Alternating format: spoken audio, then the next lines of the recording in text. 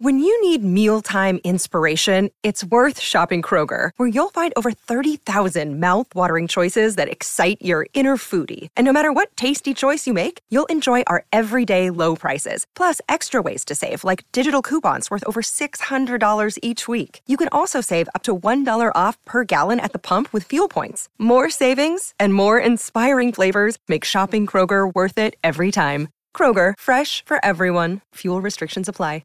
Hello, everybody. This is Marshall Poe. I'm the editor of the New Books Network. NBN listeners like to read books and buy them. So we thought we'd tell you that right now, our friends at Princeton University Press are having a remarkable site-wide sale. You can get 50% off books, including ebooks and audiobooks, with the code 50, F-I-F-T-Y, at checkout until May 31. You can save some real money on Princeton University Press books. I encourage you to go there and check it out. Welcome to the New Books Network. Welcome to New Books Network. I'm your host, Schneur Zalman Newfield. In Stories Between Christianity and Islam, Saints, Memory, and Cultural Exchange in Late Antiquity and Beyond, published by University of California Press in 2022, Reyhan Durmaz uses stories of saints to demonstrate and analyze the mutually constitutive relationship between Christianity and Islam in the Middle Ages. Reyhan Durmaz is assistant professor of religious studies at the University of Pennsylvania. I'm so glad her new book has brought her to our program. Welcome. Thank you so much for having me. It's been such a delight to be here. So to get started, could you please tell us a little bit about your background and what led you to write this work? Of course. So my research mostly focuses on the medieval Middle East, and that's roughly from the 5th to the 12th century. And geographically, we're looking at the Eastern Mediterranean, North Africa, until the Iranian plateau on the east, and it goes as far as Yemen and South Arabia. So that is the geography that I'm looking at in my research. I am especially interested in Christianity in the Middle East, Christian-Muslim relations, and more theoretical questions regarding religion. For example, the making of religious communities, religious identity, formation of religious practice. So I'm interested in those theoretical questions as well in my research. So this is perhaps expected, given that I am from Turkey, and in many ways I'm shaped by the legacies of that history, the history of the Middle East. But I was also privileged to follow my curiosities. After college, for example, I wanted to do something related to the cultural heritage of religious minorities in Turkey. I started graduate school with that grand aspiration. Then I took a field trip to Southeast Turkey, which is the homeland of Syriac Christianity. And I immediately knew my path for the foreseeable future. This was the year 2008. And since then, I've been learning, reading, and writing about Syriac language, culture, and history. And for those of you who may not be familiar, Syriac is a dialect of Aramaic. It's still a living language. It's used by various Christian communities in the Middle East and beyond. And there is a particular expression of Christianity, or rather we can say a denomination of Christianity, multiple denominations actually, under the umbrella of Syriac Christianity. So I'm especially interested in the history and culture of those Christian communities. So along the way, I picked up also other interests, as one does. For example, I became increasingly more interested in early Islam, the emergence of Islam in the early medieval Middle East, and the questions of studying Islam on par with Christianity and Judaism, right, as a scriptural religion. What does that mean? And what questions do we ask when we study Christian communities in the medieval Middle East under Islam? What does it mean, right? And so these questions were in my mind during my graduate studies. And on top of all of that, recently I started thinking increasingly more about the notion of global Christianity. That is a term that's been very, very trendy recently, this globalization of religions, global Christianity. And that's great. It's wonderful to move the narrative of Christianity outside the history of Western Europe, outside the Eurocentric narrative. So I was very interested. And as a result, I started working on the history of Middle Eastern Christians in America and elsewhere in the West. So in a nutshell, as a result of my personal background and curiosities over the years, I can say I'm now dedicated to studying religion in the medieval Middle East and that history's role in the making of the modern world. So that's my background. And the question of what led me to write this book is really a big one for me. It's in a way a culmination of multiple research questions that I have been interested in over the years. For example, we talk about shared stories between different religious communities. What does it mean to share a story if we interpret the story differently, if we narrate it differently in different geographies and different languages? What does it mean to share a story? And especially for the medieval world, what does it mean for different Christian and Muslim communities to share stories? So that was one of the overarching questions of this project. And then, what does it mean to study Islam as a new religion in the early medieval Middle East? Do we compare it to Judaism and Christianity? Do we take Islam in its own terms, something that has been suggested by many scholars? How do we study this religion that became imperial and very powerful and very culturally dominant in quite a short time in the medieval era? So how to do that? And then to what extent shared veneration of holy men and women between Christianity and Islam blur religious boundaries, right? When we step beyond the boundaries of stories and when we look at religious practice, but can we still speak about rigid communal religious confessional boundaries in the medieval Middle East? So, and other related questions. I'm not going to list all of the questions now here, but these were my starting questions at the beginning of this project, which was about 10 years ago now. And when I started reading the scholarship about shared stories between Christianity and Islam, I noticed some patterns and dispositions in scholarship. And I had big question marks about them. For example, when we talk about shared stories between Christianity and Islam, we often talk about Jesus, Mary, John the Baptist, Abraham, and other biblical characters. But of course, the divine past is a much more populous place. And these figures are, of course, very important for Christians and Muslims alike. But there are many more holy men and women venerated in antiquity, and their stories were told and retold. So I started thinking about the ways we can capture that bigger picture beyond the biblical characters. And there are many works that analyze biblical and non-biblical characters whose stories were transmitted between Christianity and Islam. The bibliography in this topic is really vast. I'm thinking of the works of Barbara Rokema, for example, or Elizabeth Key Fowden, Nancy Halleck, Sarah Saban, and many others have analyzed important case studies. So I am joining this very lively conversation with my book. So the highlight of these studies for me was that there is no homogeneous Islamic approach to Christian saints and sanctity. we tend to think of Christian holy men and women, their stories being Islamicized or Islamized. But I wanted to reflect more on the diversity of Islamic engagement with Christian hagiography and saint veneration. So that was one of the starting directions for me to nuance a little bit the ways saint stories were transmitted and they were interpreted in Islam.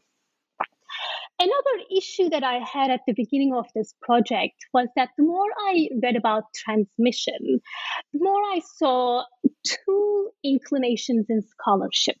So a group of scholars argue, for example, that we can't really talk about stories shared between Christianity and Islam. We can't really trace that.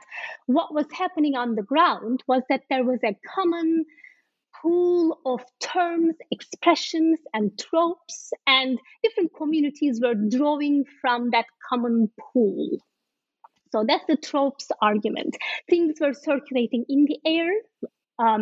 Tropes were circulating in the air, and then Muslims and Christians and Jews and other communities were using those tropes. For example, a very pious king who fights and conquers in the name of God is a repeating trope across different cultures.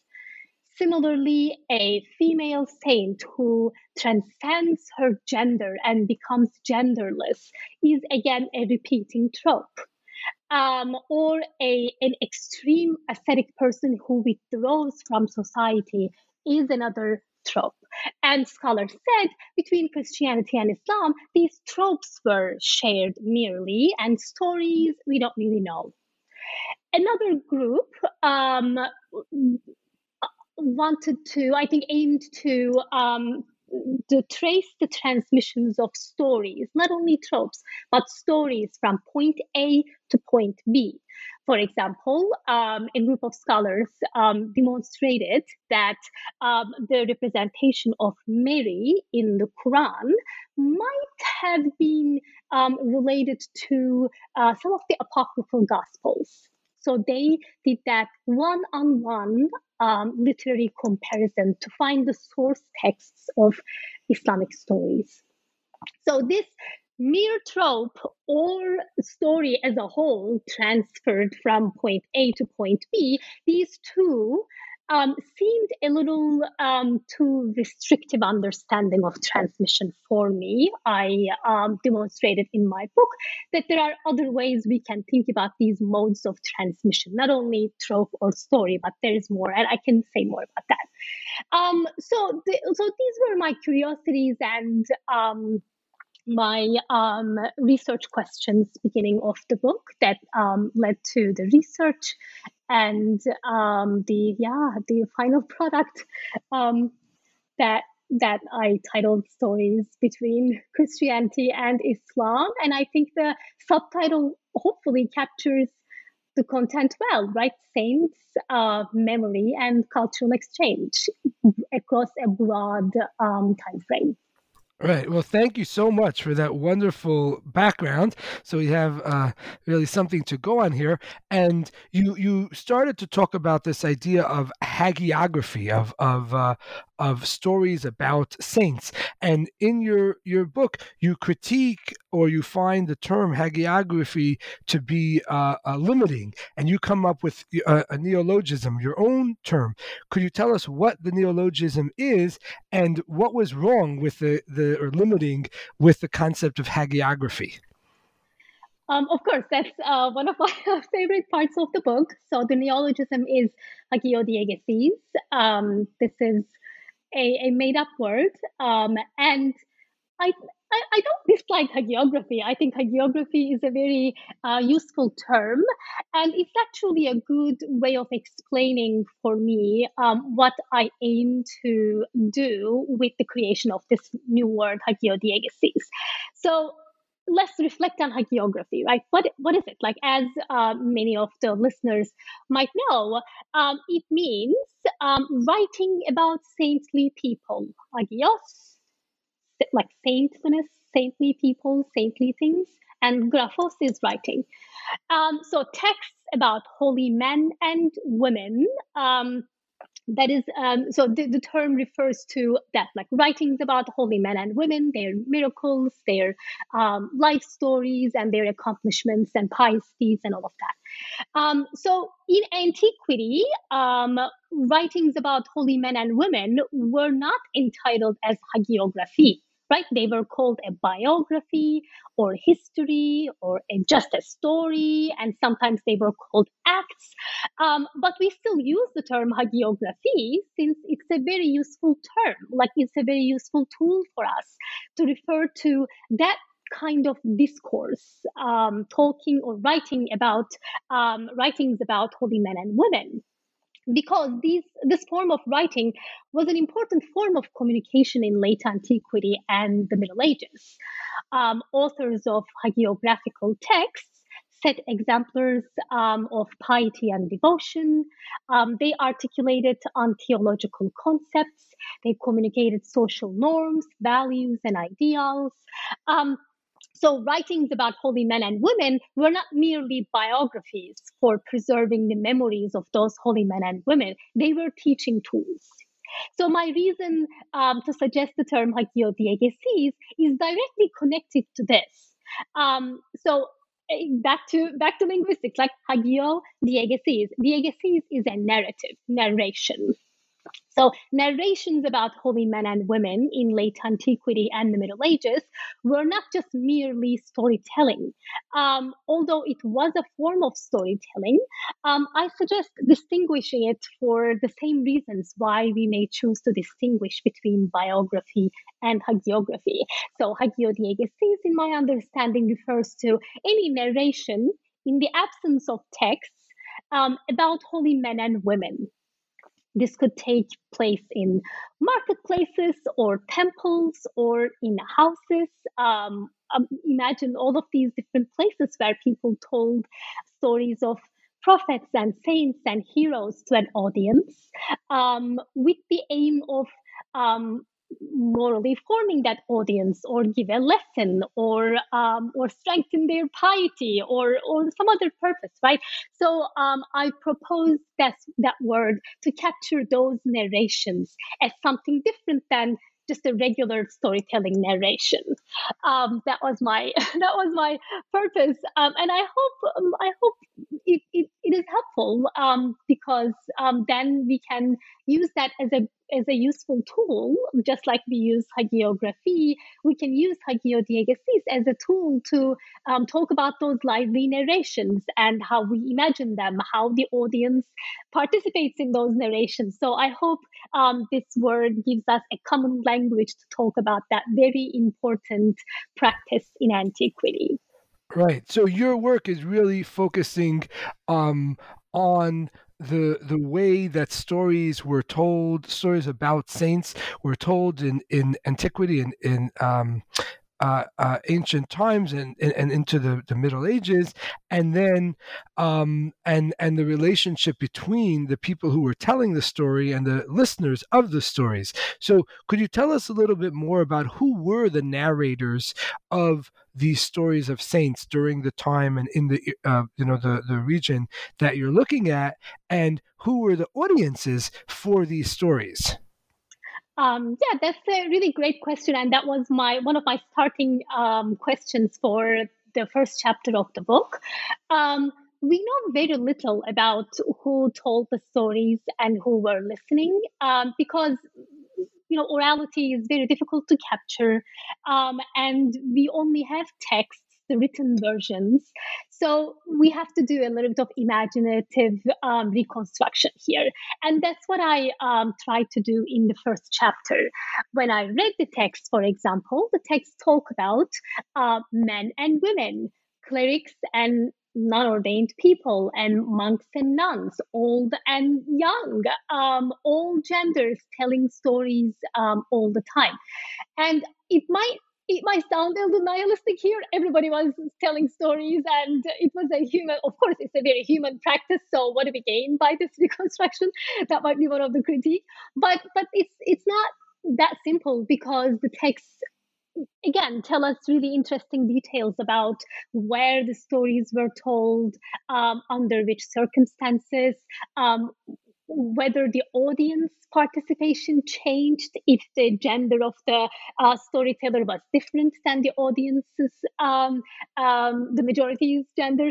So it's really interesting, and the texts say actually a lot about those social and cultural details about storytelling. And again, when we talk about audiences, it depends on the context, right? For example, it could be one person. Just to give an example, from the Egyptian desert, we have many episodes narrated where a pilgrim, either alone or with a small group, goes to a holy man or woman in their cells, and they ask a question, and the holy man or woman starts narrating a story. And in that case, the storytelling session is very limited, is very intimate, and the audience is a small audience, and they ask questions, and the holy man answers. So the narration session is actually divided, and it is interrupted many times. So that is very different than, for example, an abbot narrating a story in a monastic setting where all the audience is monks and they seem to listen, and it seems to be a more structured setting that way. Another type of example that I really like is people who were healed at saints' shrines or through other miracles. They seem to have gone back to those shrines and narrated how they were healed and how the saint was able to help them. And so everyday lay people just become storytellers and, in a way, authority holders in those brief moments by just going back to the shrine and telling about their own life stories and healing stories. Of course, there's always the question whether we can take these literary representations as a reflection of real life events. And I do not propose that direct one-on-one translation, but I think if we read the text collectively and with a critical distance from them, we capture quite a lot about those storytelling contexts. And I think, trust the texts a little bit and trust that they reflected, even in embellished forms, they reflected some parts of real life. Right. And certainly, if you have a text where, so to speak, an ordinary person is narrating this miraculous experience that happened to them, even if you imagine that the person who wrote the stories down was, maybe, what we would consider a sort of intellectual or, a literate person or whatever, that was different from the people who were in the stories. The mere fact that someone in that sort of higher status position wanted to write a story about an ordinary person and their miraculous experiences and their reflection on their miraculous experience tells us a lot about that culture and how they valued the daily experiences or miraculous experiences of ordinary people. Absolutely. That is actually one of the major points. Even if the events that we read are not real events, they might be imagined. But in the end, these stories worked as guidelines for everyday practice. So a person might have heard that story that way and then just follow that example. So I think taking the texts, not necessarily one-on-one, records of real life events, but sometimes as just guidelines for everyday practice, is also a good way of approaching these texts. Right, and so your book really focuses on the relationship between Muslim storytelling or storytelling among Muslims, and how it relates to storytelling practices of other religious communities at that time in that area. Could you tell us a little bit more about the cultural milieu in which the Muslim saints' stories were developed?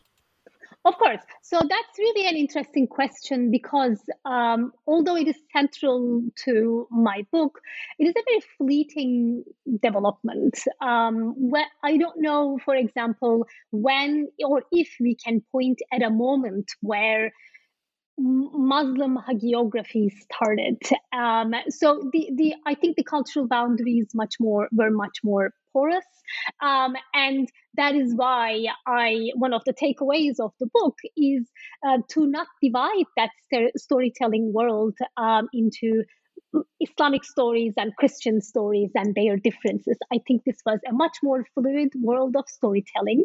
And when I say that, I'm referring to the world um, from roughly about 5th century through 8th, 9th century, that is called late antiquity.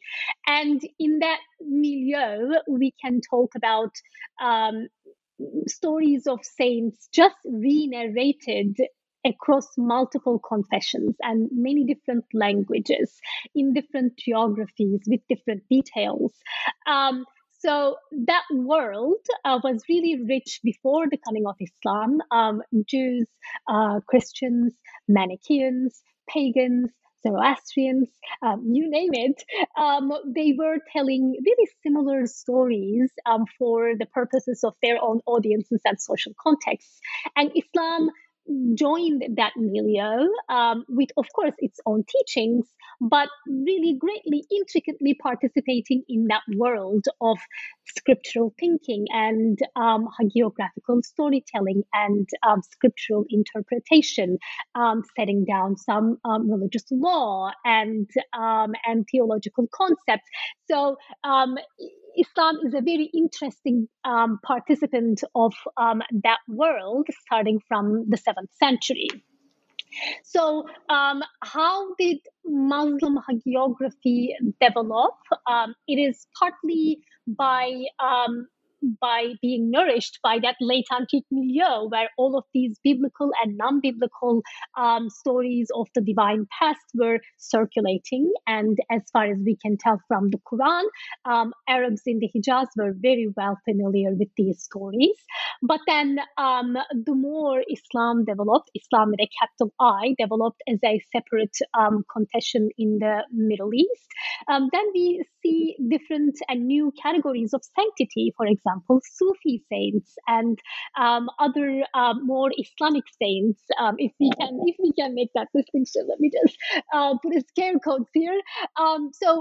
Islam developed its own categories of sanctity, and Islamic hagiography, we can say, took its own path, but it was always in conversation with Christian hagiography. That's one of the major takeaways of my book. Hopefully, the readers will find.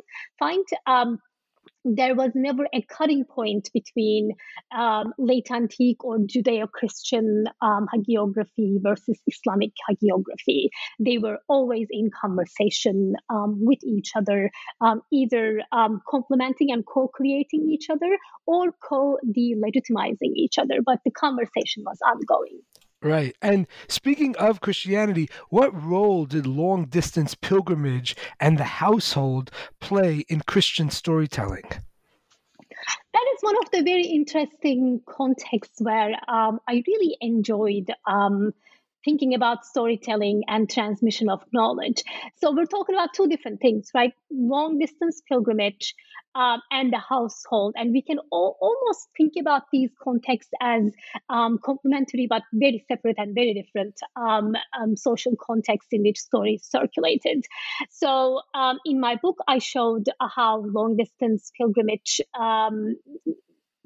catalyzed storytelling, and this is something many scholars said before me. So in that sense, my contribution is to just give more examples to that theory.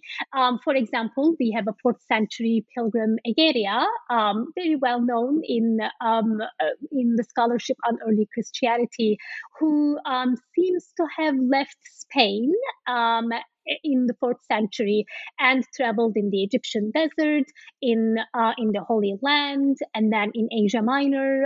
She passed through Edessa, Haran, and Antioch and other cities.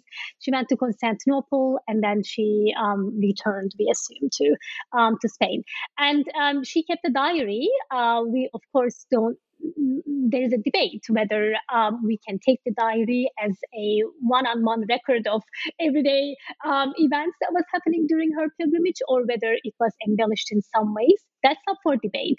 But if we trust the diary, we read that everywhere she goes, she asks about the stories of biblical figures or holy men and women who were living there.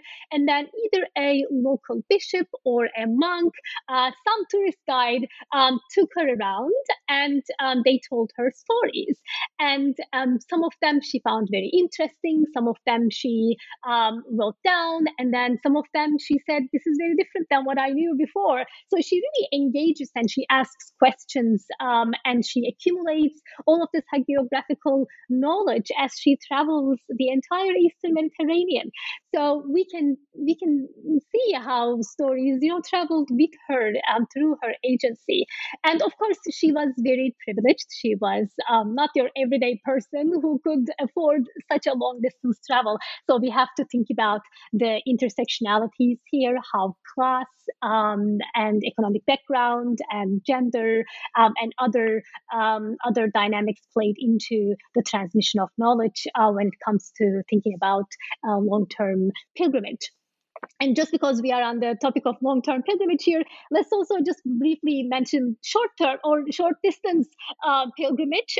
In many cases, we read about villagers going to the next mountain to visit a holy man or woman, and then they narrate stories there, or they hear stories there, or they're going to the next village over to celebrate a particular festival which wasn't taking place in their own village, but it was just in the next village.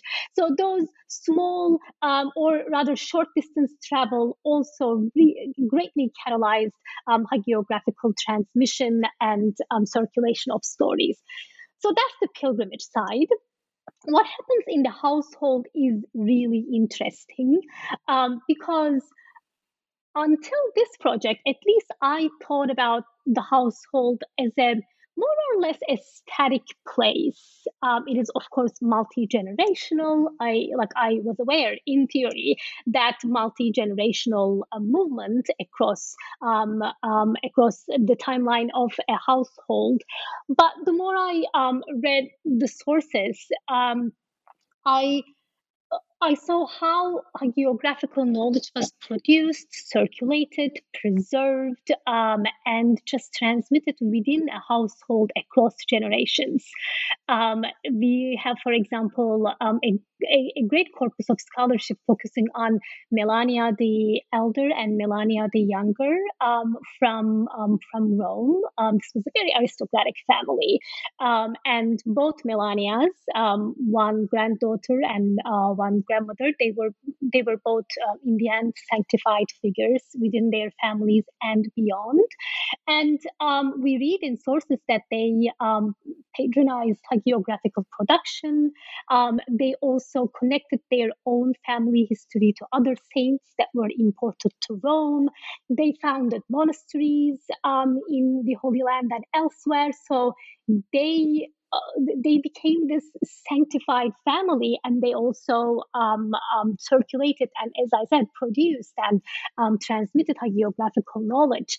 And what happens is, like in the early Islam, most of those, let me not say most, but many of those families, when they converted to Islam, they transmitted that hagiographical knowledge that they had to their new social context. And with that knowledge, they seem to have cultivated some social authority and prestige for knowing biblical stories. We know, for example, a certain man called Munabbih, and in Saudi Arabia, and three of his sons and a daughter they were all transmitters of biblical knowledge. They are all remembered in a very respected way in Islamic tradition for being Jewish converts and for transmitting that knowledge into Islam.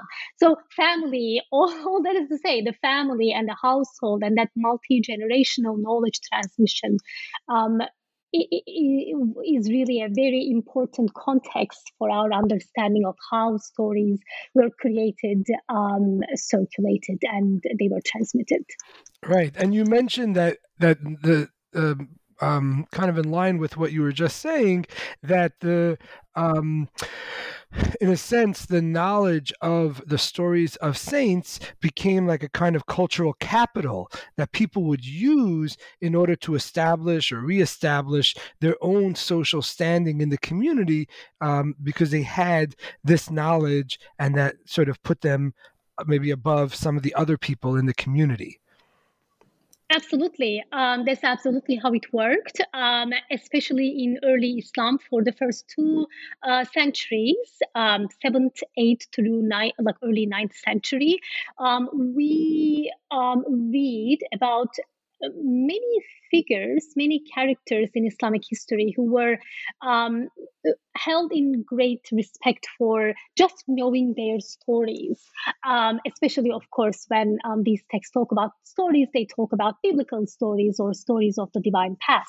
And I just mentioned Munabbih's family. Wahab bin Munabbih, for example, a Yemeni scholar in the early 8th century, he was known and really held in great respect in Islamic circles for just knowing many stories of the divine past. What is really interesting is that although early Islamic milieu was praising these storytellers and their knowledge, later on, those stories and those transmitters were sidelined in some ways. Although they were very high prestige individuals in that early times, later on, as Islam developed its own categories of sanctity and theological notions, some of those earlier storytellers were just deemed untrustworthy, or they were deemed a little too Jewish or a little too Christian. So they were sidelined. They were sidelined as just mere storytellers. So it's very interesting how the Islamic tradition sorted its own history and created categories like Israeliyat, stories about Jewish and Christian past, versus other categories like hadith, which were held in higher respect in terms of its theological value, while Israeliyat, these earlier stories transmitted from the Jewish and Christian milieu, were interpreted or read merely as stories and not very theologically reliable stories. So that later categorization is really very interesting. Wow, that's really fascinating. Speaking, I can't help myself. There's one thing that I that really caught my eye when I was reading your book, and it talks about. Let's see if I can find how I worded the question. But basically, this idea that Islamic stories, they sometimes had characters who predated Muhammad, but at the same time, the Islamic stories sort of reinterpreted those figures to make them Muslim, even though sort of technically Islam didn't exist yet as a religion. Could you say a little bit more about that? Because to me, that's just such a fascinating kind of metamorphosis of older, religious materials. Right, that's really an interesting phenomenon that happens in literature very often. Of course, we know that from Christian literature as well, right? For example, Greek philosophers and sometimes even Greek gods and goddesses were reinterpreted in Christian literature as either monotheists or proto-monotheists. They were theologically more acceptable in some ways. So that kind of retrospective appropriation of the past is very common across different religious communities. So that was an Islamic creation. But what Islam did, or Muslim authors did with that pre-Islamic past is very interesting. Many Christian saints, as well as, of course, Jewish figures, and even figures from, again, the Greco-Roman, the so-called pagan past, they were all Islamicized. At least in some literature. This doesn't happen in all cases of transmission, but in some cases, especially when the author aims to show the universality of Islam, and the eternal nature of Islamic community from day one, from the creation until today. So when the author wanted to emphasize that eternal Muslim community, they seem to have represented Christian and other saints as Muslims. This is theologically, of course, very acceptable, and there are different strategies of doing this. Some authors straight up call them Muslims, while some authors call them imams of their communities. So in one way or another, they were Islamicized. Again, this depends on the author's aim. In some literature, the author wanted to do something else. For example, they wanted to show the universality of Islamic asceticism, or they just wanted to narrate history and they just wanted to give historical facts. In those cases, those kinds of Islamizations do not happen. But in some cases, definitely that language is used. Really interesting language is used to Islamicize the saints. Another very interesting strategy is to represent them as if they were prostrating and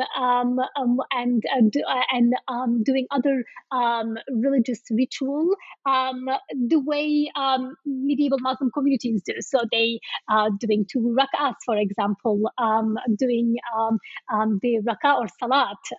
So these are all Islamic terms for referring to Islamic ritual prayer. And pre-Muhammad saints are represented as practicing these Islamic rituals. So there were multiple literary strategies to represent pre-Islamic saints as Muslims.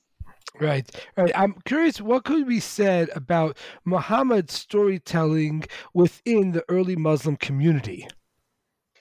That's a very very good question, and one of the questions that I enjoyed thinking and writing about a lot, because this is methodologically, of course, a big question, right? How do we know what Muhammad said or did in the early Islamic community, or in his community, even if we cannot call that an Islamic community yet? We have a text dating from around that time, the Quran, and I belong to the scholarly faction that argues that the Quran captures a part of Muhammad's preaching in late antique Arabia. It's, of course, very embellished. It was modified and altered in some ways in the codification process, in the process of it becoming a book. So we cannot assume that everything that is in the Quran right now was uttered by Muhammad word by word. We cannot assume that. But we can still assume that in one form or another, this book captures a part of Muhammad's preaching. So in that preaching, in the Quran, we see many stories. And we see many comments about storytelling too. In, I think, about 7 verses, the Quranic verses say, they call you a storyteller. You're not just a storyteller, right? They say to you that you are just telling the the fables of those ancient days, Asatir al-Awwalin. You are not just doing that. So this tells you that people in Muhammad's community many times were just saying to him, "You're just telling us stories. You're not a prophet. You're just telling us stories." So it gives us a glimpse of that audience engagement with his preaching. And still, Muhammad, of course, kept narrating stories for different purposes, and that's another question. But if we look at Quranic stories, they are really interesting. Some of them sound like other stories we know from the Christian milieu. For example, in Surah Al-Kahf, 18th chapter of the Quran, we have a re-narration of the story of the seven sleepers of Ephesus. It's quite recognizable, and we can, of course, decide what to do with that. And we can theorize about why Muhammad was telling that story. But it is quite clear that he knew that story and he told that story to his audiences. And there are other examples as well. Could you tell us a little bit more about what for listeners who are not familiar, what is the stories that are in Surah 18? And let's start with that. Of course. Surah 18 is called the chapter of the cave, and it has, it's a matter of debate, but it has 4 or 5 very short stories. It starts with the story of what is known as the story of the seven sleepers of Ephesus. This is about a group of young people who miraculously fell asleep during a persecution, and then they woke up and they are venerated as these as a group of saints. It's a very famous story that was narrated by Jews, Christians, and Muslims alike. Very one of those universal stories. So the chapter opens with that story. Then comes a story of two men, a rich man and a poor man, and their fates are interchanged. The rich man takes his wealth for granted, but then his whole wealth is destroyed, and he laments that destruction, while the poor man was warning him. And anyway, so it is that interesting exchange between these two men whose fates completely are reversed. Then comes a story in which Prophet Moses, is instructed by an unnamed holy man or a hero. He's quite difficult to capture. But Moses travels with this interesting character, and he learns different lessons about very counterintuitive events.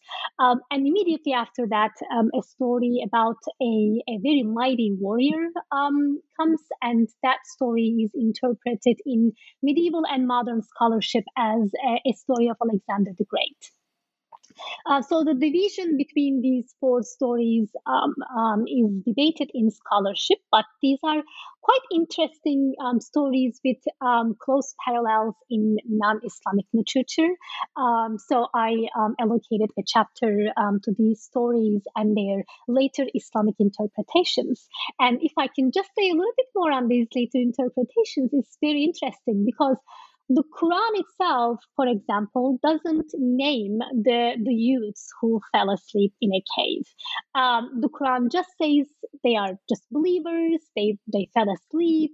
You would think they were dead, but they weren't dead. So the Quran just alludes to that story. The Quranic voice just assumes that the audience knows the story because he says, remember how they were in that cave. But then later on, Muslim exegetes and interpreters gave us lists of names of those youths. And when we look at those lists and compare them to lists of names in Syriac literature, for example, they're very close. So clearly Muslim historians were familiar with Christian hagiography, and they turned to Christian hagiography to interpret the Quran. So those additional details are really interesting for me to show the ongoing conversation between Christians and Muslims. Right. So it's not only that Christians and Muslims were in, dialogue or whatever in ancient times, but that this type of conversation, this type of cultural exchange and interactions or whatever continued even in medieval times, where communities, members of one community are borrowing and being inspired by, reflecting on what's going on in the other community. Right, absolutely. And I sometimes, I many times, of course, phrase it that way. This ongoing, conversation and dialogue. Sometimes it sounds a little too vague to me. Like, what does it mean for communities to be in constant dialogue? Like, of course, people were in constant encounter and interaction. So it sounds like I sound a little too wishy-washy to myself sometimes. But that chapter and a few other cases that I cover in the book actually show us what that ongoing dialogue means, because some Muslim authors, for example, give us different accounts that they heard from different Christian communities. The Wahab bin Munabbih, whom I mentioned a few minutes ago, he says in a report, for example, that Jacobite Christians say there were this many youths fell asleep in the cave, and then the Nestorian Christians say this, and then the other Christian community says that. So he seems to have interacted with different Christian communities, and he recognizes the differences between those communities. So that to me is a solid example of how that ongoing conversation took place and how it was represented in Islamic literature. This is all, again, I want to put another footnote here. This is all a methodological choice to read our sources with some critical distance. We would always have to acknowledge the fact that these might be just imagined episodes, imagined events, but even beyond that, if there's enough number of examples of such sort, I advocate for, or I prefer to take them a little serious about carrying a kernel of truth. Right. And speaking of stories, could you tell us a little bit about the 5th century Syriac story of Paul of Kentos and John of Edessa? That's one of my favorite stories.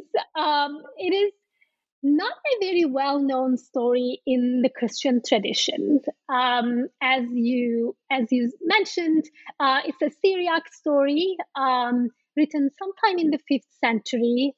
And it was translated to Greek, and the manuscripts repeat the story across the Middle Ages, so it was repeated quite a while.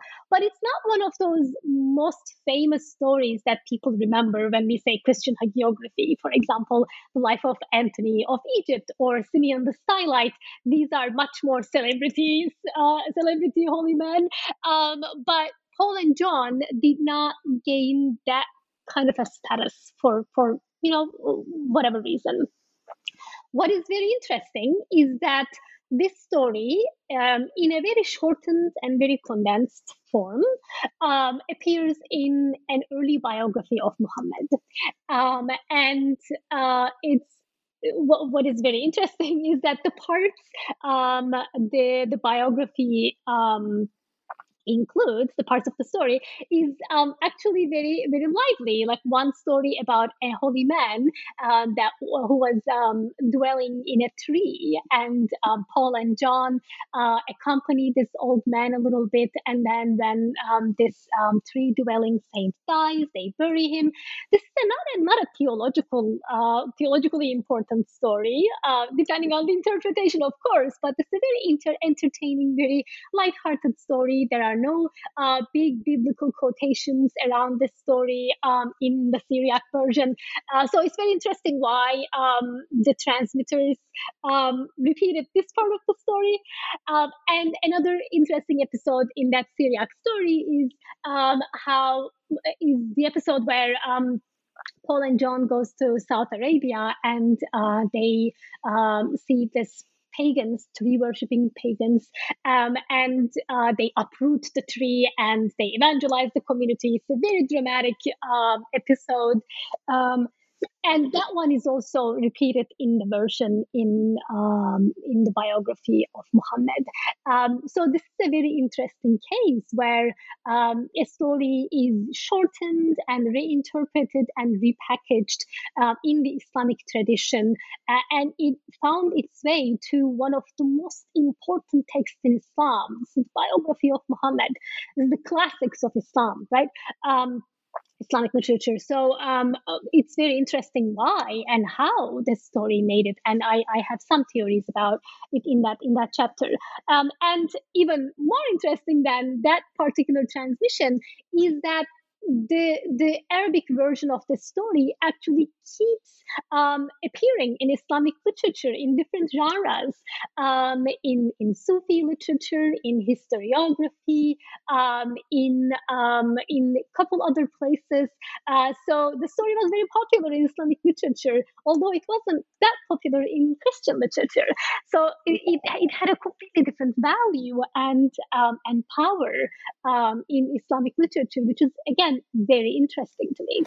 Yeah, could you say a little bit about how that story is reinterpreted? So how you could sort of see the difference, so to speak, between the Christian version of the story and then the distinctly, Islamic version of the story?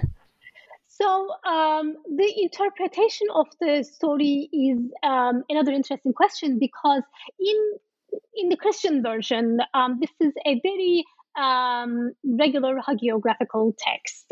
Two holy men, they leave their clerical titles. One of them was a bishop, the other one was a priest. They leave that clerical world and they start traveling in the Holy Land, and they go to Saudi Arabia, in Syria, and they perform these miracles, and they evangelize communities. They give these dramatic speeches throughout their travels, and then they end up in northern Mesopotamia, and they separate at some point, and at the end we are told that they were buried in different places. So this is a very conventional Syriac hagiographical narrative structure. So how it was interpreted in Christian literature is a more straightforward question, because we have more biblical quotations in the text, and it was produced in Edessa, so that context tells us about the purpose for which this particular story was composed. So that part is quite straightforward.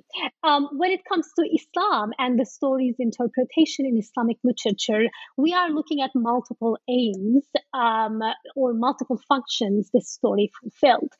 In the biography of Muhammad, it is placed among the events that foretold the coming of Muhammad. So when we look at the story right before this story and right after the story, there is a narrative succession here that culminates with Muhammad's prophecy. So in that context, it became one of those stories that told about this pre-Muhammadan monotheism, pre-Muhammad Islam. And it is there where these holy men were called imams of their communities, a literary strategy we talked about a couple of minutes ago. But when we look at this story in other genres, it is actually interpreted differently. For example, in an ascetic treatise, it was used as an example of a universal form of asceticism. Paul and John are put among other Muslim and Christian and Jewish saints and sages. The author wanted to portray a universal picture for asceticism that included Christians, Jews, and Muslims equally. And in that context, Paul and John, renamed as Fi, Nun, and Salih in the Arabic tradition, they're not Islamized. They stay as Christians. Um, in historiographical works, in Al-Tabari's 10th century global history or universal history, the story appears again. And there too, it appears like a historiographical story, a story about what happened in pre-Muhammad world. So depending on the author, the genre, and the particular text, the interpretation of the story changed. In some of them, Paul and John become Muslims, and in some others, they stay as Christians, and the author emphasizes that they are Christian, depending on the aim of the author. Right. Wow. There was so much more to talk about, but we are going to run out of time. So let me ask you as a final question, what do you hope readers take away from your book? That's a great question, because anytime I hold such a dense book, I have to, one has to decide what to do with the book. So I hope the reader leaves the book with one of the 4 takeaways that I aimed here. The first takeaway is that categories like biblical and non-biblical literature, prophet versus saint, biblical or apocryphal story. So such dichotomic understanding of literature and stories did not apply to antiquity. So the first takeaway of the book is to question those categories. Stories of the divine past were read and interpreted in so many ways that biblical and non-biblical were not categories for many of these authors that I analyzed. The other takeaway is another dichotomy that I wanted to argue against, is that simple believer and more sophisticated believer. That dichotomy is very common in my field, in religious studies in general. Simple believers are described as those people who are not really interested in theology. They just do religion for multiple reasons in quite simple ways. And then there is the theologically knowledgeable, theologically literate believer, like clerics, monks, philosophers. They are taken as these big thinkers and more sophisticated believers. And the book shows that between the simple believer and the theologically knowledgeable believer, there's another category, believers who knew their stories very well. They weren't simple. I mean, they might be simple because they might be illiterate, for example, but they knew their stories well. They were sought after for their interpretations of stories. So this complicates our simple versus not simple believer dichotomy. So that's the other takeaway. And another takeaway, and I'm gonna stop there. But a third takeaway is to highlight that Christian Muslim geographical transmission or encounter and exchange were not just one time and one place interactions. We might trace stories back to particular manuscripts and particular contexts, but I hope the chapters show the readers that those conversations happened on a continuum.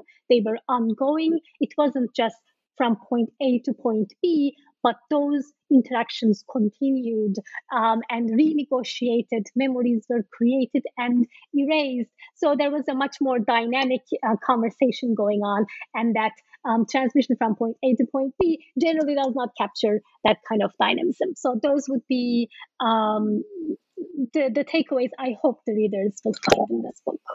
Terrific. Well, thank you for taking the time to share your thoughts with us today. Thank you so much for having me. I had a lot of fun speaking to you today, and I hope the listeners will also find it useful and fun. I hope so too. That concludes our program. Thanks for listening and have a great day.